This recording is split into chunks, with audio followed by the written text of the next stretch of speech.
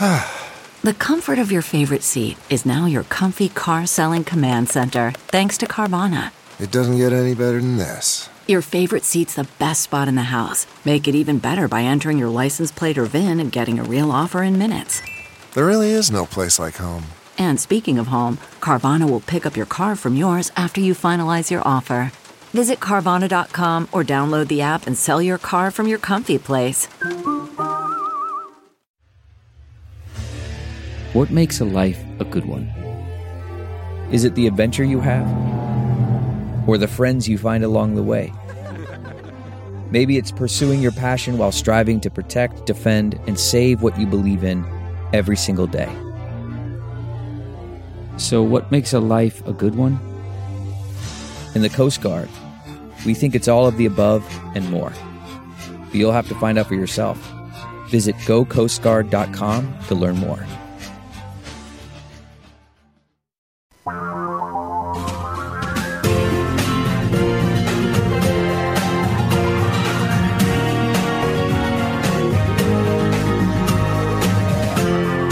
This is the Thom Hartmann Program. Welcome back. Thom Hartmann here with you. We've been talking about how legalized bribery has affected pretty much everything in American politics. How Richard Nixon had only 4 Republicans dissent from saying, yes, let's investigate him. And then, that was in 1974. Then 2 years later, the Supreme Court in the Buckley decision says, oh, it's just fine for billionaires to own politicians. 2 years after that, the First National Bank decision, they say it's just fine for corporations to own politicians. That led to this avalanche of money that led to the Reagan Revolution, and here we are. And ever since then, it has seemed partisan, but really what it is about money. But speaking about money, Professor Richard Wolff is with us, the economist, co-founder of Democracy at Work, the author most recently, he's the author of numerous books, his most recent, Understanding Marxism. Democracyatwork.info is his website, plus rdwolff with 2fs.com. And you can tweet him at Prof. Wolff with 2fs. Professor Wolff, welcome back to the program. Thank you, Tom. Glad to be here. Thank you for joining us. So I sent a note to you, or I think Sean did, last week about this article that I had read about this guy is saying it's a massive scandal at the rating agencies that based on a Wall Street Journal investigation, finding that there is all this corporate debt that is rated investment grade, but that if there's even a small increase in interest rates, it'll suddenly become junk status. And it's such a large pile that basically it could crash the economy. Am I accurately characterizing that? And tell us what this is all about, what this means, and why the average person should care. You're absolutely right, number one, but the average person should care because the last time we allowed this sort of thing to happen, back in 2006, 7, and into 2008, it crashed global capitalism. It led to 4 or 5 million Americans losing their homes, many more losing their jobs, many who have had to go back to work at lower pay, fewer benefits, and all the rest. So the risk to all of us of not paying attention to what we're about to discuss is extreme. So let me explain. Capitalism being the unstable system that it is, after the crash in 2008, the desperate Federal Reserve and the government at that time, first under Bush, then under Obama, took extraordinary steps to try to contain the enormous damage that had already been done from plunging us into a 1930s type of depression. And one of the things they did was to pump massive amounts of money into the economy and to drop interest rates to unprecedented levels, even including minus, that is less than zero, which trillions of dollars are now being lent at around the world, and the United States is part of that. Well, when you drop interest rates to virtually nothing, what you're doing is giving an incentive to every corporation that has a problem. Either it can't sell what it makes, or competitors are squeezing it, or workers are demanding a decent salary, or whatever it is, bad decisions perhaps that the executives have made. There's now an easy out. Go borrow this unprecedentedly cheap money because the interest rate is virtually nothing. As if to prove the point, the explosion of corporate debt over the last 10 years has no parallel in American history. Corporations have been borrowing literally like it's going out of style. And what the article in the Wall Street Journal did was basically say, what is happening to the so-called safety of all these corporate debts? Because when a corporation borrows, it issues something called a corporate bond. The person who lends money to the corporation gets a piece of paper, this corporate bond, which is the guarantee that the corporation will pay back what has been lent to it, plus interest every year according to the deal that was negotiated. So corporations have been loading up because they solve every problem imaginable, including many that should not have been handled that way, by using this cheap money, which they never were able to access before. And what the Wall Street Journal does is say, well, has that been reflected in the credit rating that the company gets? In other words, people who are thinking of buying that company's stock, people who are thinking of lending to the company, people who have small businesses that sell something to that company and want to be sure to get paid, they're all interested in how safe it is to do any kind of business with a company loaded up on debt. And the Wall Street Journal article explains that the rating agencies, that's 3 companies in America dominate that, Moody's, Standard & Poor's, and Fitch. What they have done is not lower the credit rating, despite the fact that their credit rating should have been lowered because these companies are carrying levels of debt, which mean that if we have a downturn or if the Federal Reserve dares to raise interest rates, we're going to see these companies collapse, and with them, our economy. So it is, in fact, very scary. So they've basically built a time bomb under our economy, and in the process of doing so, a small number of senior executives and banks that issue these corporate bonds have made probably hundreds of millions, if not billions of dollars. Absolutely. And here's another way of looking at the irony.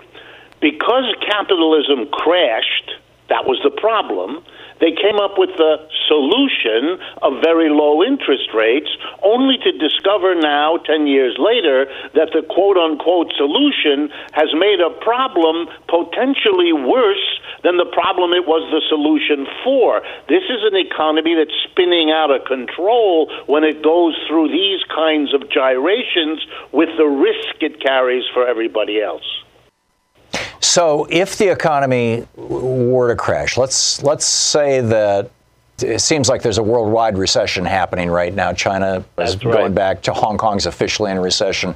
Might just be the upset, but who knows? Europe, large chunks of Europe are in recession. If there's a worldwide recession and, not associated with a big deflation, and interest rates go up in the United States, and basically the pin gets pulled out of this hand grenade, to mix my metaphors here, and the U.S. economy goes into a tailspin. When I look at 1932, what I see is the Great Depression taking a bite out of the United States and taking a bite out of Germany.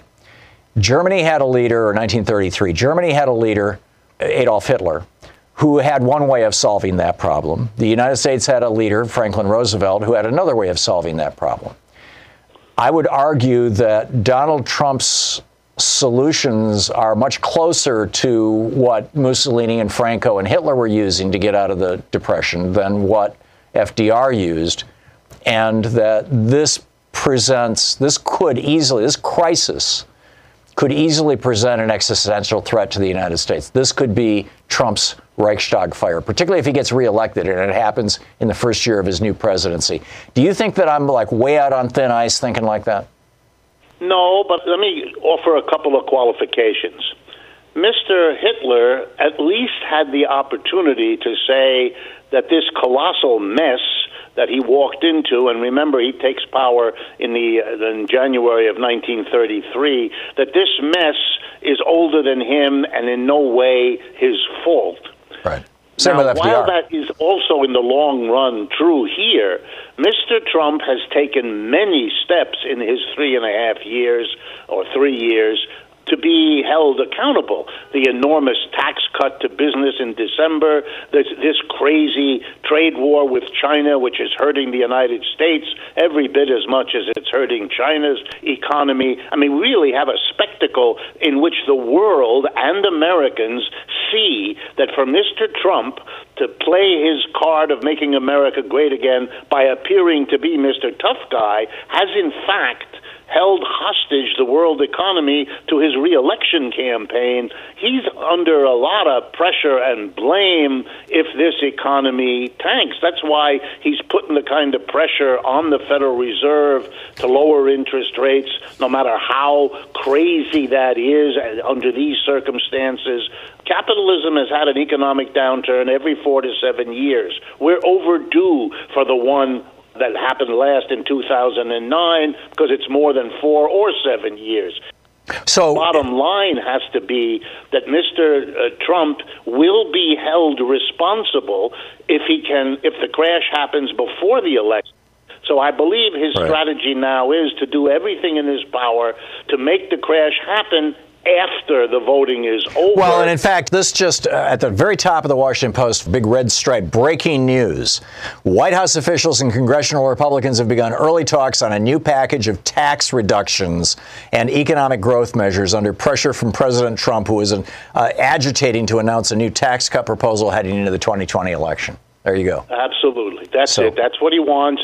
And, you know, every economist I know who isn't on Mr. Trump's payroll understands that after a period of growing inequality, the last thing you want is to exacerbate the splits, the divisions, the hostilities in this country with more inequality-boosting tax cuts of the sort he did in 2017. And you don't want to juice an economy already overjuiced by these devices, because the old truth will haunt us.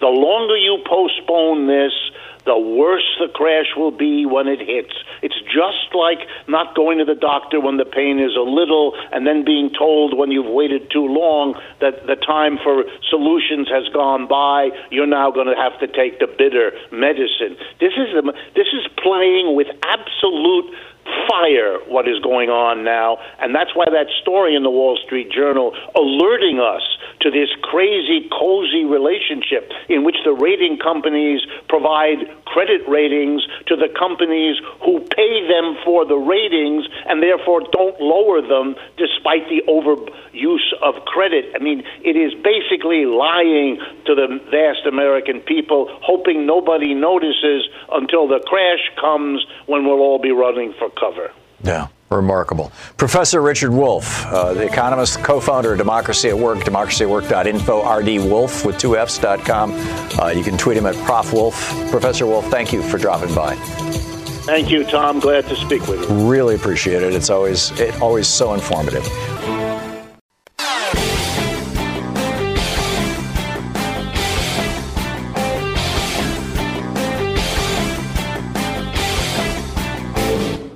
You know, it's Friday. Are you facing a weekend of eating? You know, until last year, I'd never endorsed a weight loss product, but I decided to change that after reading about university research into a molecule in olive oil that regulates appetite.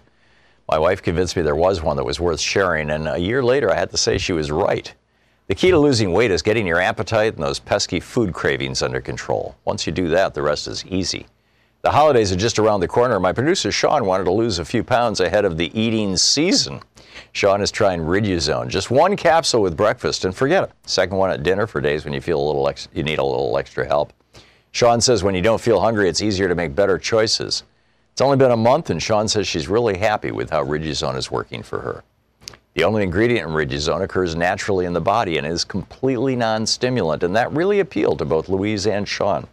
Look, if you're looking to lose weight this season, I strongly suggest you give non-prescription Riduzone a try. Use the promo code THOM, T-H-O-M, and receive up to 65% off plus free shipping.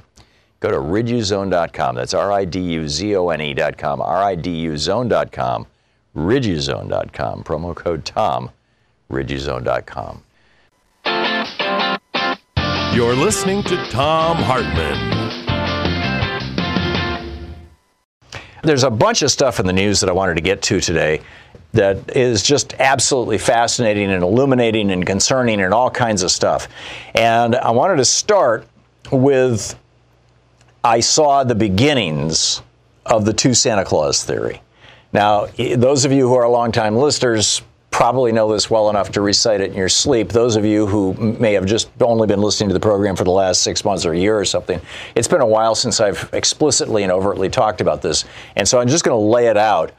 Back during the 1980 election, or just before the 1980 election, as Reagan was, rolling to victory, as the Iranians were holding on to, the hostages, and Jimmy Carter was just taking a plunge as a consequence of that. Meanwhile, Reagan was already shipping military spare parts via Israel to Iran. As that was going on, a guy by the name of Judd Wanniski, who was a Republican operative and think tank guy, he's a very smart guy, wrote an op-ed in the Washington Post. And in this op-ed, he proposed what I refer to as the two Santa Claus theory. He called it that, too, the two Santa Claus theory. And it goes something like this. The Democrats are beloved because ever since 1933, they have been the party of Santa Claus. They have been the ones who pass out the gifts. They gave us Social Security. They gave us the minimum wage. They gave us the 40-hour work week. They did away with child labor laws. They gave us the right to unionize. They gave us the minimum wage. All of these things were opposed by Republicans, every single one of them. They gave us Social Security. I mentioned that. Medicare, Medicaid. They gave us subsidies for good schools, for education. They gave us low-cost student loans and things like that. They gave us the GI Bill, or at least they gave my parents' generation the GI Bill. I mean, they gave us all these things. And so voters think of the Democratic Party as Santa Claus. So Judd Wanniski said, we've got two things we have to do as Republicans. We have to, number one, become the Republican Santa Claus party. And number two, we have to force the Democrats to shoot Santa Claus, to shoot their Santa Claus, specifically Social Security, Medicare, and the big entitlement programs. So how do you do both those things with one bold stroke? Now, Judd Wanniski's theory was very straightforward. What you do is when you have a Republican in the White House, and particularly if you have a Republican House and a Republican Senate, or enough Republican control of the legislature that you can accomplish this, but particularly a Republican in the White House, what you do is you just start spending money like a drunken sailor. No offense to sailors. You just spend everything you can. Defense is a great place. Double your defense budget or massively increase it because those defense contractors reliably support Republicans. Find industries that you can pour money into that don't help average working people but will help the top 1%. And then the top 1% will recycle a portion of that money back into Republican campaigns and coffers. And by the way, in addition to spending as much as you can, cut taxes. And that will make you the tax cut Santa Claus. You're the spending Santa Claus now. You're going to stimulate the economy. Even if you're giving money to the defense industry, still, they're going to be making jobs. So you're stimulating the economy. And you're cutting taxes at the same time. And so you're viewed as the tax cut Santa Claus, the Republican Party. And then what you do is you wait for a Democrat to get into the White House. Because stage one is to turn the Republican Party from the party of no, which they were from 1920 all the way up to 1981. Turn them from the party of no into the Santa Claus Party, the tax cut Santa Claus Party, and the military spending Santa Claus Party. And then step number two is when you get a Democrat in the White House, start screaming about the debt. Oh, my God, the national debt, we're going to be broke. This is how it works in your household. If your household isn't, and just go through all this stuff, right? And create all this fear and hysteria and demand that the Democrats do something about the damn debt. And the Democrats will then do two things. They will slightly raise taxes, which will make you look even more like the tax cut Santa Claus and them look even more like Scrooge, number one. And number two, if you scream loud enough and you can create enough public pressure, you can get the Democrats to cut spending. And if they cut spending, where are they going to cut? Well, they're probably not going to cut the Pentagon. They're going to, because they couldn't get it through, and B, the defense contractors are really slick. They put, defense manufacturing facilities literally in every congressional district in the country. So instead of cutting defense spending, what do you cut? Social Security, Medicare, funding for the IRS, food stamps, anything that basically helps working people. You cut all those things. And because you have a Democratic president, that Democratic president will be perceived as the guy who cut things. He will be the Democrat who shot the Democratic Santa Claus.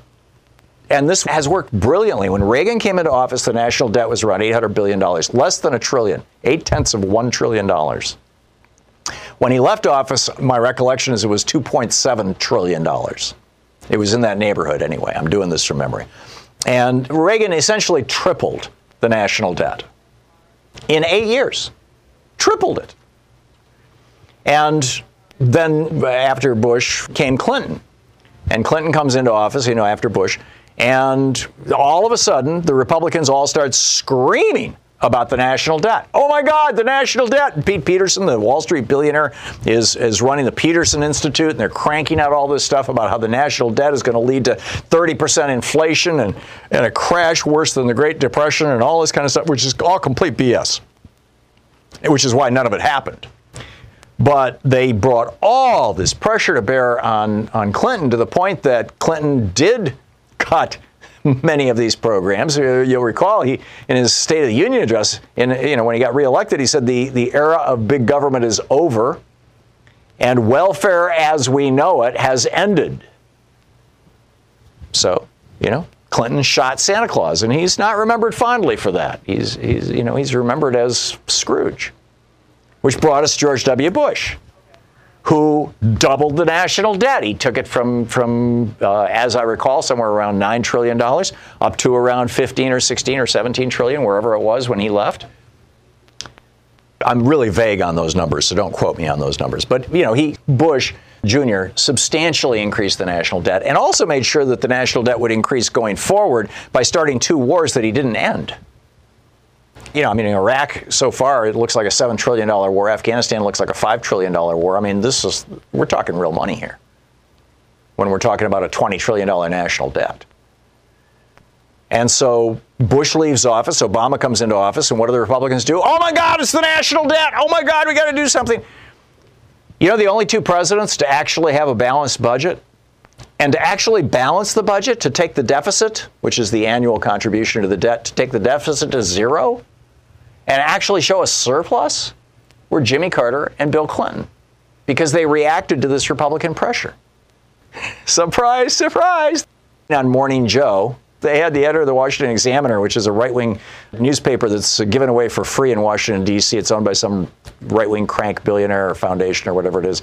And they had him on, and he's written a new book about how the national debt is going to destroy America and socialism is not the answer if Democrats don't start cutting spending. Not a word about raising taxes. And they did this for like 15 minutes. This is, in my opinion, the opening salvo of the 2 Santa Claus theory. This tells me that Joe Scarborough and his buddies, he's a Republican, and his buddies have figured out that there's basically no way Trump is going to get reelected, and Pence is not a strong enough candidate to get himself elected if Trump gets impeached. Which means that whoever the Democrats nominate is going to be the next president. Which means that, from a Republican point of view, we've got to start right now priming the pump, getting the American people in the mindset of, oh my God, the national debt. It may kind of reflect poorly on Trump because he just, he added $2 trillion to the national debt with his tax cut, and it's actually going to be much larger than that over time. His military spending, there's a whole long list of things that he's jacked the national debt up on. But, Republicans never take blame for that. So I'm just telling you, this is coming. The 2 Santa Claus theory is about to play out big time. So keep an eye out. And, when it starts happening, hit every bit of social media you can find and every email and every friend and everybody else, and just explain to them about the 2 Santa Claus theory. When Judd Wanniski laid this out, Reagan and his buddies, they actively embraced it, openly embraced it, even wrote op-eds about embracing it. The 2 Santa Claus theory is playing out, and I've been waiting. I talk about this on the air from time to time, and I've been waiting for the Republicans to start rolling it out. And I did bring this up a few months ago, maybe 4 or 5 months ago, and I said, I haven't heard peep out of the Republicans about the deficit. Of course, they all voted for the tax bill that blew a hole in the debt. But, I said, I haven't heard a peep out of them, but I'm sure we will when they come to the conclusion that a Democrat is going to be the next president, that Trump can't get reelected. And sure enough, it happened, and it got rolled out on Morning Joe. So, we were talking about that. The other pieces, though, to this whole thing about how all this is playing out that I wanted to get into. There are fires in Simi Valley, fires in Southern California. One broke out right down near the Reagan Library. Now, the Reagan Library is apparently a fairly fireproof building, and I think this is just mind-bogglingly ironic. What has triggered most of these fires is two things. One is that global climate change, which we learned about when Reagan was president, right? It was the 1980s when people actually testified before Congress and said, this is coming, and it's caused by fossil fuels. It was the 1980s when ExxonMobil actually admitted it. Yeah, we know about this, and then later decided to cover it up. But for a while, they were actually talking about it. That was all in the 1980s. So, Reagan did nothing about climate change, didn't investigate it, didn't look into it. Nobody does in administration. I mean, who cares? Hey, it's the fossil fuel companies. We're going to let them keep making billions, number one. And number two, Reagan championed this idea that government can't do anything right. In fact, in his first inaugural address, he said, government is not the solution to your problems. Government is the problem. And so if government can't do anything right, then what do you do about things like, a statewide power system? Turn it over to private industry, privatize it. And sure enough, that's what happened. First it was Enron, and then Enron failed, and it broke into a million little pieces, and PGE rises in California, or gets reincarnated in California, only this time it's as a private for-profit corporation. And PG&E, this actually got litigated. Judge William Alsup ruled, and I quote, this is a quote from a ruling, a judge's ruling. PG&E pumped out $4.5 billion in dividends and let the tree trimming budget wither. And it wasn't just the tree trimming budget. It was the upgrading the power lines. I mean, the power line systems in California, some of them are 30, 40, 50 years old. So, when the winds blow really hard, they snap. The sparks cause wildfires, and those fires then kill people. So Reagan's privatization and Reagan's ignoring climate change have led to fires that are now encroaching on the Reagan Library. Tell me that's not ironic. But it's also symbolic of something much larger, which is basically the purchase, the acquisition of our Republican political class by criminal oligarchs literally all over the world. It started in a big way with American oligarchs, the Kochs and the Bradley Foundation and all these other Joe Coors and all these billionaires who kind of crawled out of the woodwork in the 70s and 80s.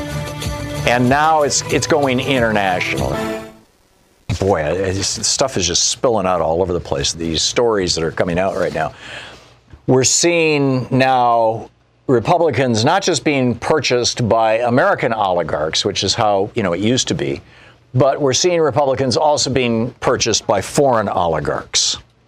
And, this should be pretty troubling. I mean, this from Alternet, a piece by Sophia Tesfaye. The headline is GOP Senators Ron Johnson and Marsha Blackburn are tied to Russian money and Trump conspiracy theories. They're not alone. And she notes political action committees for Republican Senators Mitch McConnell, Marco Rubio, and Lindsey Graham reportedly accepted $7.35 million in contributions from a Ukrainian-born oligarch with close ties to Russia during the 2016 election.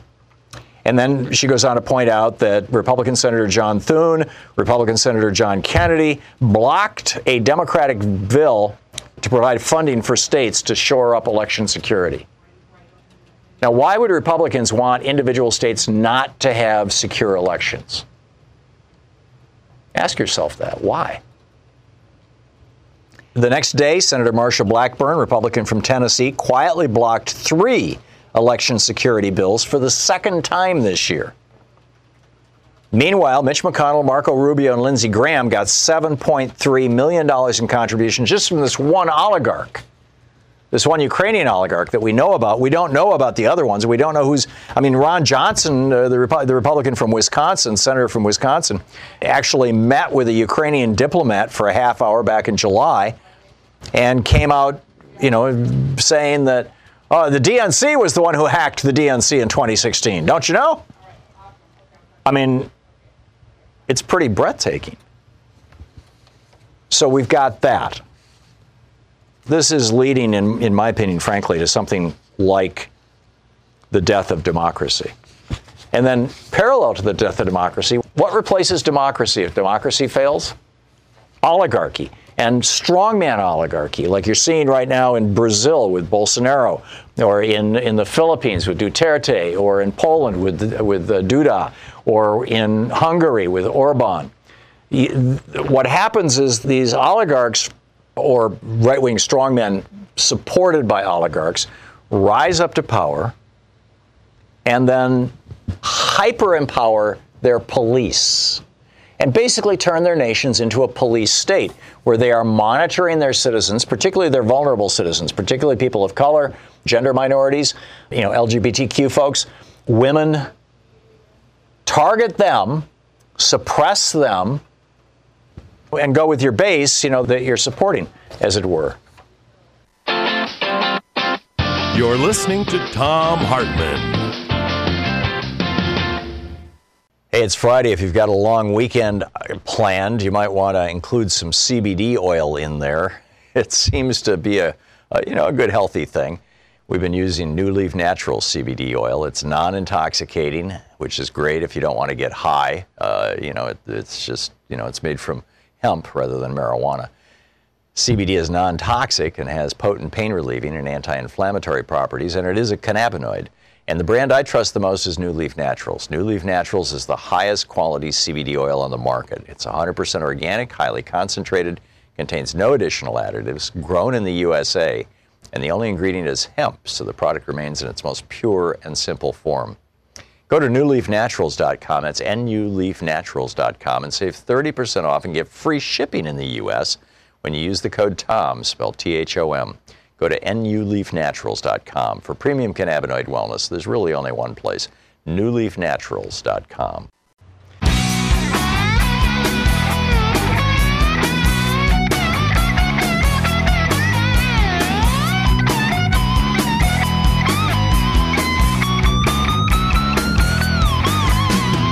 And welcome back. Thom Hartmann here with you. And now it gets even weirder. I mean, this story is just truly, truly breathtaking. Over on Daily Kos, Meteor Blades writing for the Daily Kos staff, the Republican governor of Missouri is a guy by the name of Mike Parsons. Now, you'll recall when Mike Pence was the Republican governor of Indiana, he proposed a law, which I believe got struck down by the courts, that if a woman had a miscarriage, she had to present herself to the police department so that they could determine if that miscarriage was a natural miscarriage or whether it was the result of an abortion, an attempted abortion. And this led to this hysterical thing that we talked about on this program for the better part of a year that it was going on back when Pence was governor of Indiana. This was like 5, 6, 7 years ago, whenever it was. It was called Periods for Pence. And women all over Indiana were tweeting and texting and writing and calling Governor Pence's office to say, well, I just had my period, so I'm not pregnant. Everything's good. Don't worry. They were self-reporting their menstrual periods to Governor Pence, Mike Pence, when he was the governor of Indiana, because he had proposed that if women had miscarriages, they should present themselves to the police. Now it turns out Republican Governor Mike Parsons of Missouri put a guy in charge of the state health department by the name of Dr. Randall Williams. And we learned as a result of an article in the St. Louis Post-Dispatch that the state health director in Missouri has put together a spreadsheet.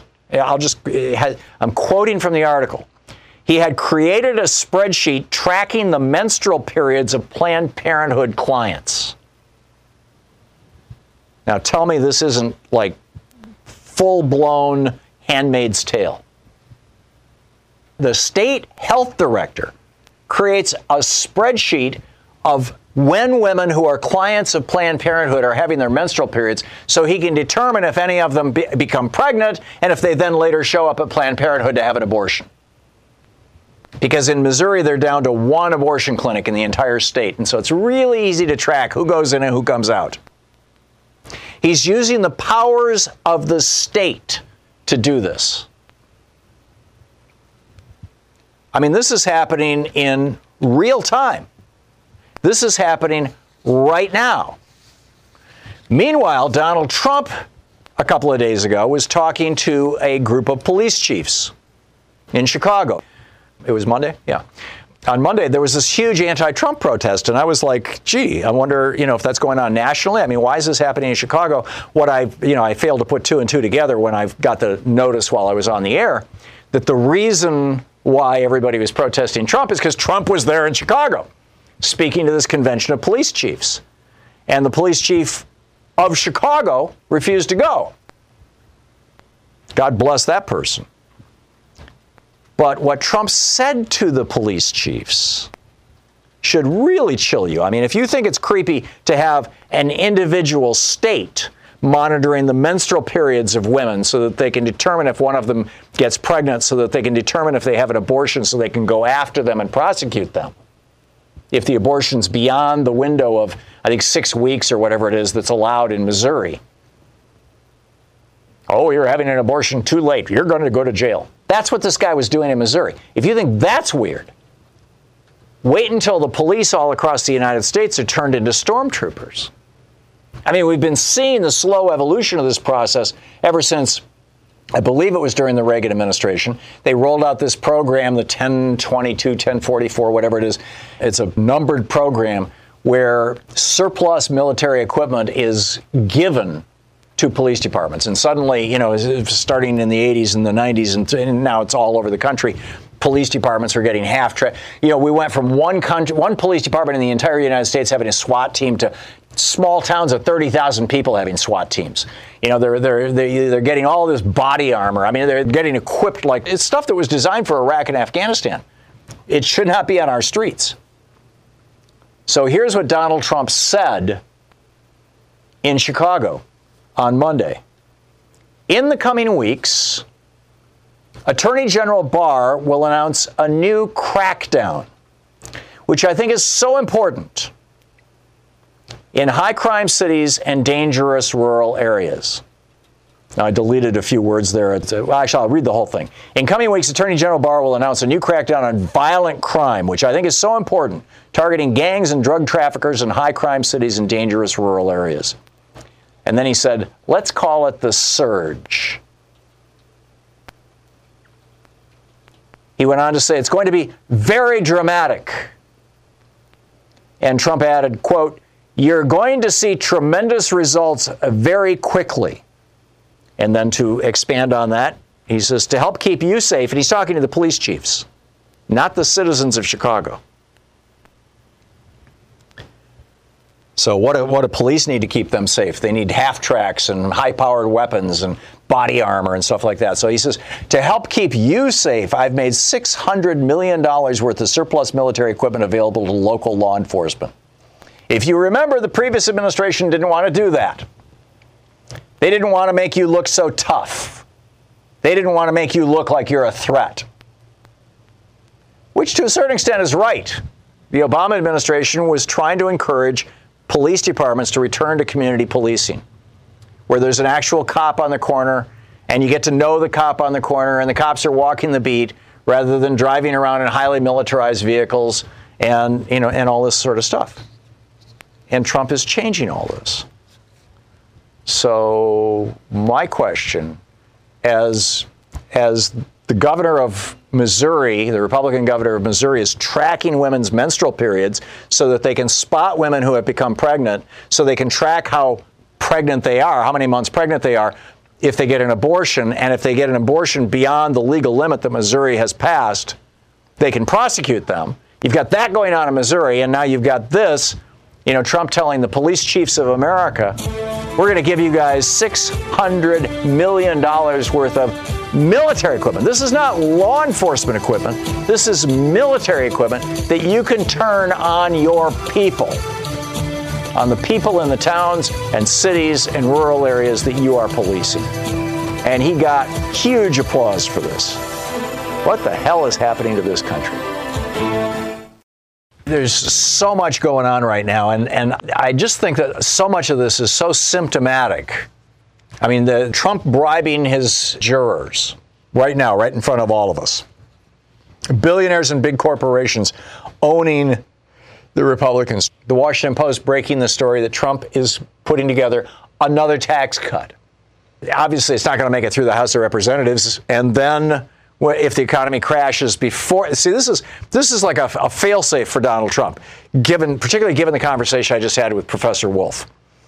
If Trump proposes a tax cut and the Senate votes yes on it and the House votes no on it, and Trump is selling this to people, and Limbaugh and Hannity and Fox News and all these guys are selling this to the American people as this will help the economy. Without this, the economy might be in trouble.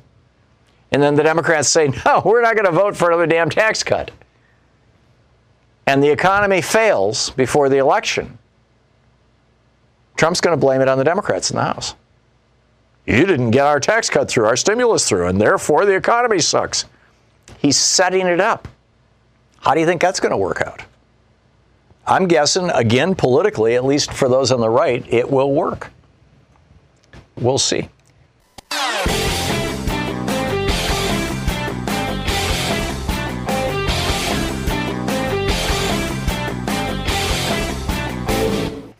Julia, listening on KBCS in Auburn, Washington. Hey, Julia, what's on your mind today?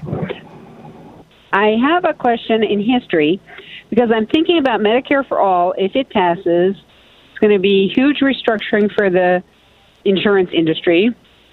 And in order to keep our planet alive, we're going to have renewable fuels, and that's going to be huge restructuring for the oil and fossil fuels industry. And has there ever been a time in history when our economy had to be fundamentally restructured? Yes, the biggest one was the era between 1929 and 1938.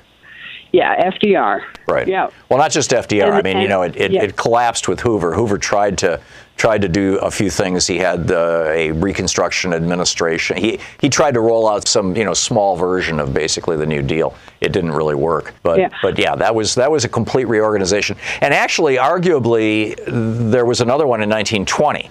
Because in 1920, when Warren Harding successfully ran for president, the top tax rate was up to 91%. Corporations were paying a fair amount of taxes. And, there was substantial regulation in place left over from the end of the chartermongering era, the Sherman Antitrust Act of 1890, the Tillman Act of 1907. The Sherman Act, of course, prevented corporations from acting as cartels, as trusts, including in political ways. And the Tillman Act of 1907 made it a federal crime, 2 years in prison, for even a lawyer or an officer of a corporation that gave any money to any candidate for federal office. And so, I know. And then we Harding don't have came that in place anymore. Right, that's correct. That was struck down by the Supreme Court in 76, 78, and 2010. But then Warren Harding came in 1920 on a campaign of lowering taxes and deregulating industry. His campaign slogan was less government in business, more business in government, or words to that effect, essentially, which meant deregulate and lower taxes. And, when Harding came into power, he did that. And that kicked off the Roaring 20s, which was 9 years of what looked like prosperity, although the middle class, the working class actually saw their wages decline, much like right now. But people who were in the upper middle class and the very wealthy made off like bandits. And then it all crashed in 1929, which I think we're going to revisit in the next year or two. I think so, too. Yeah. I think so, too. But I don't hear any of the candidates talking about what is the plan for these huge multi-billion-dollar industries? Oh, the plan is pretty straightforward. Give up their power willingly. No, you do it with incentives. You put a tax on carbon, for example. Just even a modest tax on carbon would begin the process of completely restructuring our economy, because our economy is so dependent on carbon. I mean, they did this with sulfur dioxide. In fact, it was George Herbert Walker Bush who did it. The cap and trade program on sulfur dioxide to stop. Sulfur dioxide causes acid rain, to stop acid rain. And it worked. Business jumped in and said, okay, the taxes are pushing us in this direction, so we'll go in this direction. Makes perfect sense. Thank you. Well said on all points. Sam in Charlotte, North Carolina. Hey, Sam, what's on your mind? Hey, I just wanted you to give me some clarification, and I want to preface my comments by saying I am a Democrat. I'm not a Trumper. But just want you to give me this clarification. Yes, I know that President Obama did leave a good basis for a growing economy, but I do give Trump credit for growing the economy even more on his watch because of deregulations. Okay, so explain this to me, Sam. We're not good for the environment. Explain this to me. It used to be that if a coal mine was producing, and they all produce waste, this god-awful slurry and stuff, that they used to have to process it, and it was being processed in a facility that employed 30, 40 people and provided good jobs in the community. Same thing with putting scrubbers on smokestacks. Those were jobs. There were factories that manufactured the scrubbers. When they passed that law that said that the coal mining people in West Virginia, well, actually anywhere in the country, can now simply dump the slurry in the rivers, all those people who were working at the places that used to process that slurry lost their jobs. When they cut back on the smokestack emissions standards, all those people who used to work on cutting emissions lost their jobs. I realized that the profit went up for the coal companies and the profit went up for the oil refineries, but all of that profit just went into the pockets of the billionaires. How does deregulation create jobs? Can you explain that to me? Give me an example, a real-world example of deregulation creating a job. Well, I'm thinking one right now, but deregulation. I don't think you can think of any, Sam, because deregulation does not create jobs. If you want to create a linkage between regulation or deregulation and jobs, and generally speaking, there's not that much of a linkage. But if you want to create a linkage, the one linkage you can create is the one that I just gave you, which is that if you create a regulation that says that food can't have arsenic in it, then the food processors have to hire somebody to test the arsenic. That's creating a job. If you create regulation actually creates jobs, not deregulation, Sam. Respectfully. Thanks for the call. PJ in Burnham, Illinois. Hey, PJ, thanks for watching Free Speech TV. What's up? Michael Brown, the police came out in Ferguson, Missouri, with tanks. Yep. The same issue that you just brought up in terms of turning over the military weapons to cops. Yeah, when police forces become militarized, you've got a country in crisis. And PJ, thanks for the call. And that's us right now. And if you look at every one of those strongman governments that I was telling you about, whether it's the Philippines or Hungary or Poland, I mean, pick one, right? Argentina right now, Chile, Brazil, every single one of those countries, they're hyper-militarizing their cops.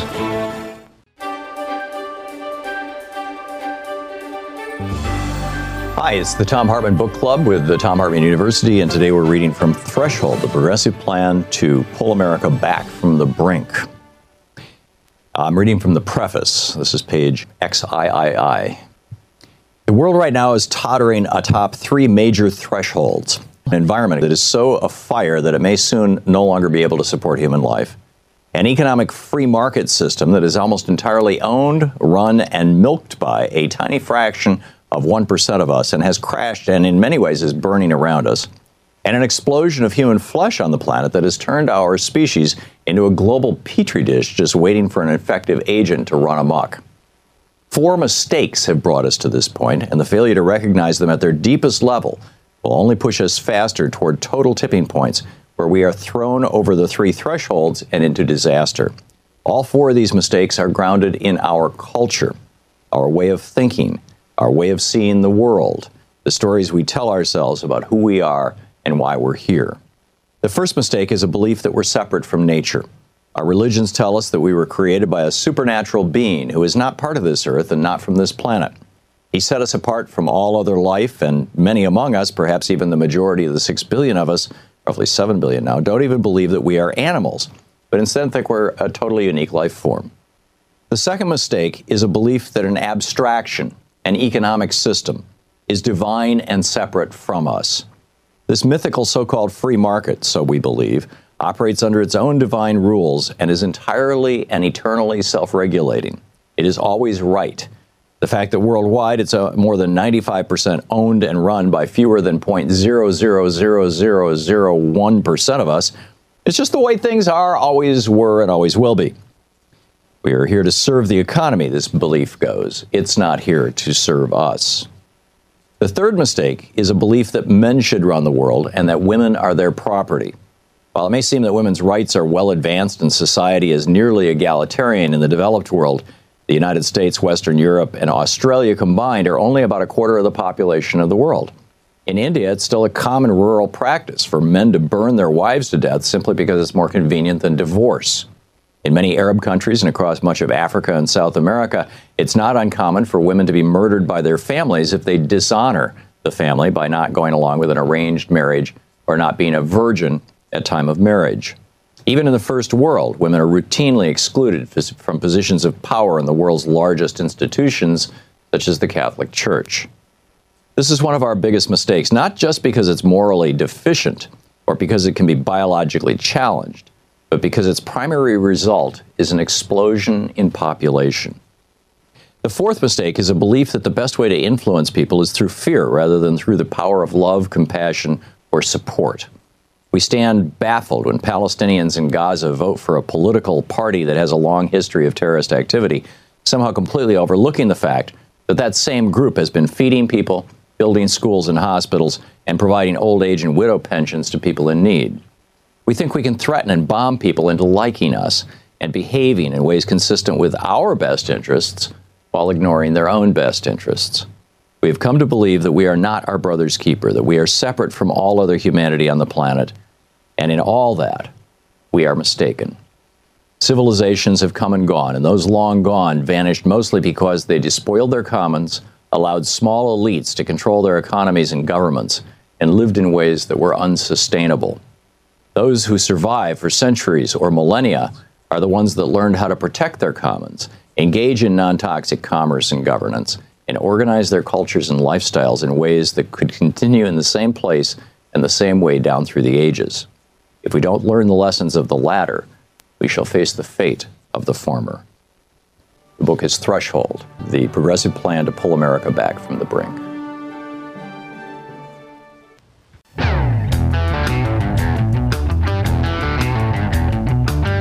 Thom Hartman here with you. Brent in Columbus, Ohio. Hey, Brent, what's on your mind today?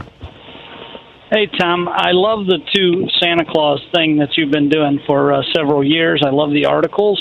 I think that it's a great insight, and I have a take on it. I think it's incredibly effective because I believe that most people, or at least a large enough percentage of people, have a very Epicurean philosophy. As in somebody who likes good tastes, good flavor? Epicurus, the Greek philosopher who said that basically happiness is the avoidance of fear and pain. Oh, okay. Great. Go ahead. Yeah, I understand. No, the Epicurus, right, is that people generally avoid fear and pain. Like, that's what he believed happiness really was. Right. And the two Santa Claus theory works because once you have given something to someone, when you try to take it from them, they feel like that's pain. They're afraid to lose their money, right? You're going to raise their taxes, etc. And I just wonder what that does for Democrats in 2020, because the truth is our programs do require, if we're being honest, an increase in taxes, even though that would be a decrease in overall, like my premium is outrageous for my health insurance. I would gladly take the increase in taxes and lose the premium. Well, this is why how do you make someone understand that? Yeah, I mean, this is why the moderators of the debates have been so eager to get Elizabeth Warren to admit that she's going to raise taxes to pay for Medicare for all. And I think, you're absolutely right. And of course, raising taxes is, in fact, we played the clip a while ago of a Democratic presidential candidate saying, it was Walter Mondale against Ronald Reagan in '84, and he said, he's going to raise tax. I'm going to raise taxes, and so is he. I just told you, and he's going to lie to you. And it didn't work. He got creamed because Reagan said, "No, I'm not going to raise. No, I'm not. No way." And so I think you're absolutely right, Brent. The the whole Republican message of 2020 is going to be both fear on both ends. It's going to be the Democrats want to raise your taxes, and they're going to use that tax money to put into place a government-run health insurance program that won't work and that will strip you of the health care that you have. And it's going to be a total scare thing, and it will only work if we don't educate the American people. And that's going to be a huge lift because, I mean, if you've got people in the Democratic presidential debates, if you've got the moderators buying into this Republican talking point, you know, how do you expect those same moderators, those same programs, those same networks to actually, I mean, lay it out for people? I'd love to see a special on MSNBC and CNN that says, you know, here's how Medicare works in Canada. Here's how Medicare works. Can I ask a question? Yeah, go for it. Well, do you remember the Ross Perot Saturday morning paid television thing? If you look at this here pie chart, you remember how he was doing that? I remember very well. On Saturday mornings. Yep. What if we did that? I mean, we really need someone, and Liz Warren is the person. She's an educator by trade, and her ability to deliver the message, regardless of who wins. I'm not saying that she should win. I support whoever the D's put up, right? But she is the person to do that Saturday morning education program. Yeah, sorry to interrupt you, but we got 15 seconds. Here's the way I think that this is going to probably play out. She's putting together a plan to pay for her Medicare for All system. She's probably going to produce a very simple how-to video, like those Robert Reich videos. You know, here's how we're going to pay for it. Here's how it's going to work. And if we can all help that thing get really, really wide distribution. I mean, Bernie should have done this a long time ago. Alexandria Ocasio-Cortez, you know, and maybe there's something like that out there that I just don't know about. But it's something that needs to be done, in my opinion. Brent, thanks a lot for the call. Stick around.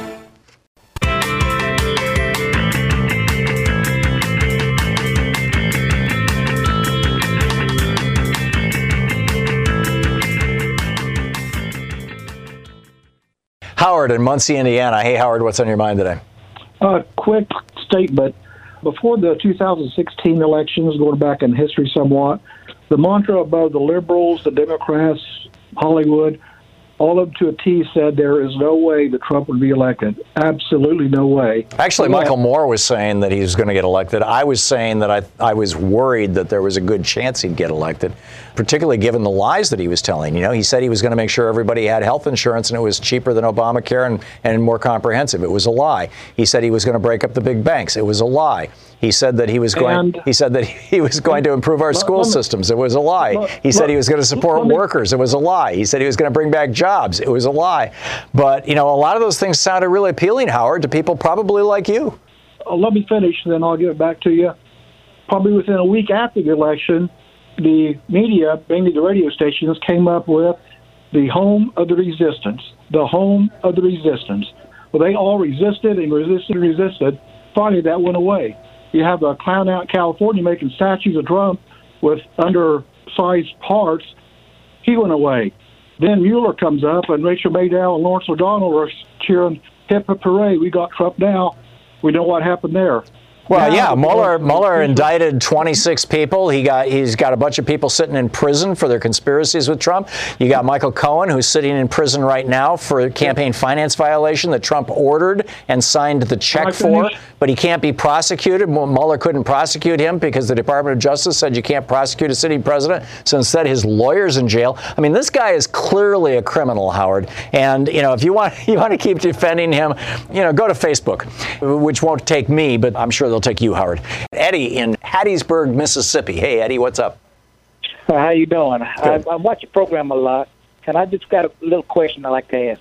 Once Trump is out of office, what will happen to his children that making money off the White House? Are they going to stay in there or what? Well, they're not going to stay in the White House, but, you know, what's going to happen, whether they get prosecuted for some of the grifts that they've been involved with, whether it was Ivanka and Don Jr. with, you know, the Soho Hotel, I believe it was, you know, lying about occupancy rates in order to get investors, you know, Ivanka and all of her patents in China. There are so many levels of corruption in the Trump crime family. The question in my mind is, does he get impeached for one simple thing, or is he revealed, and I think, frankly, his tax returns will reveal this, is he revealed to the entire world as a con man and a grifter and as fundamentally broke? I mean, Jared Kushner's over $1 billion in debt, for example. How do you have any value at all if you're $1 billion in debt? So, anyhow, we'll see how it all shakes out. I mean, it's up to the Democrats right now. Frankly, it's up to how good a job that they can do of turning over these rocks and revealing the crawly things underneath them that are part of the Trump crime family and its extended tentacles. We'll be back tomorrow, same time, same place. In the meantime, don't forget, democracy is not a spectator sport. Share with your friends how you hear this show and other good progressive media, and get out there, get active, tag You're It. Thanks so much for being with us today. We'll see you tomorrow. You've been listening to Thom Hartmann. For audio and video archives, visit thomhartmann.com.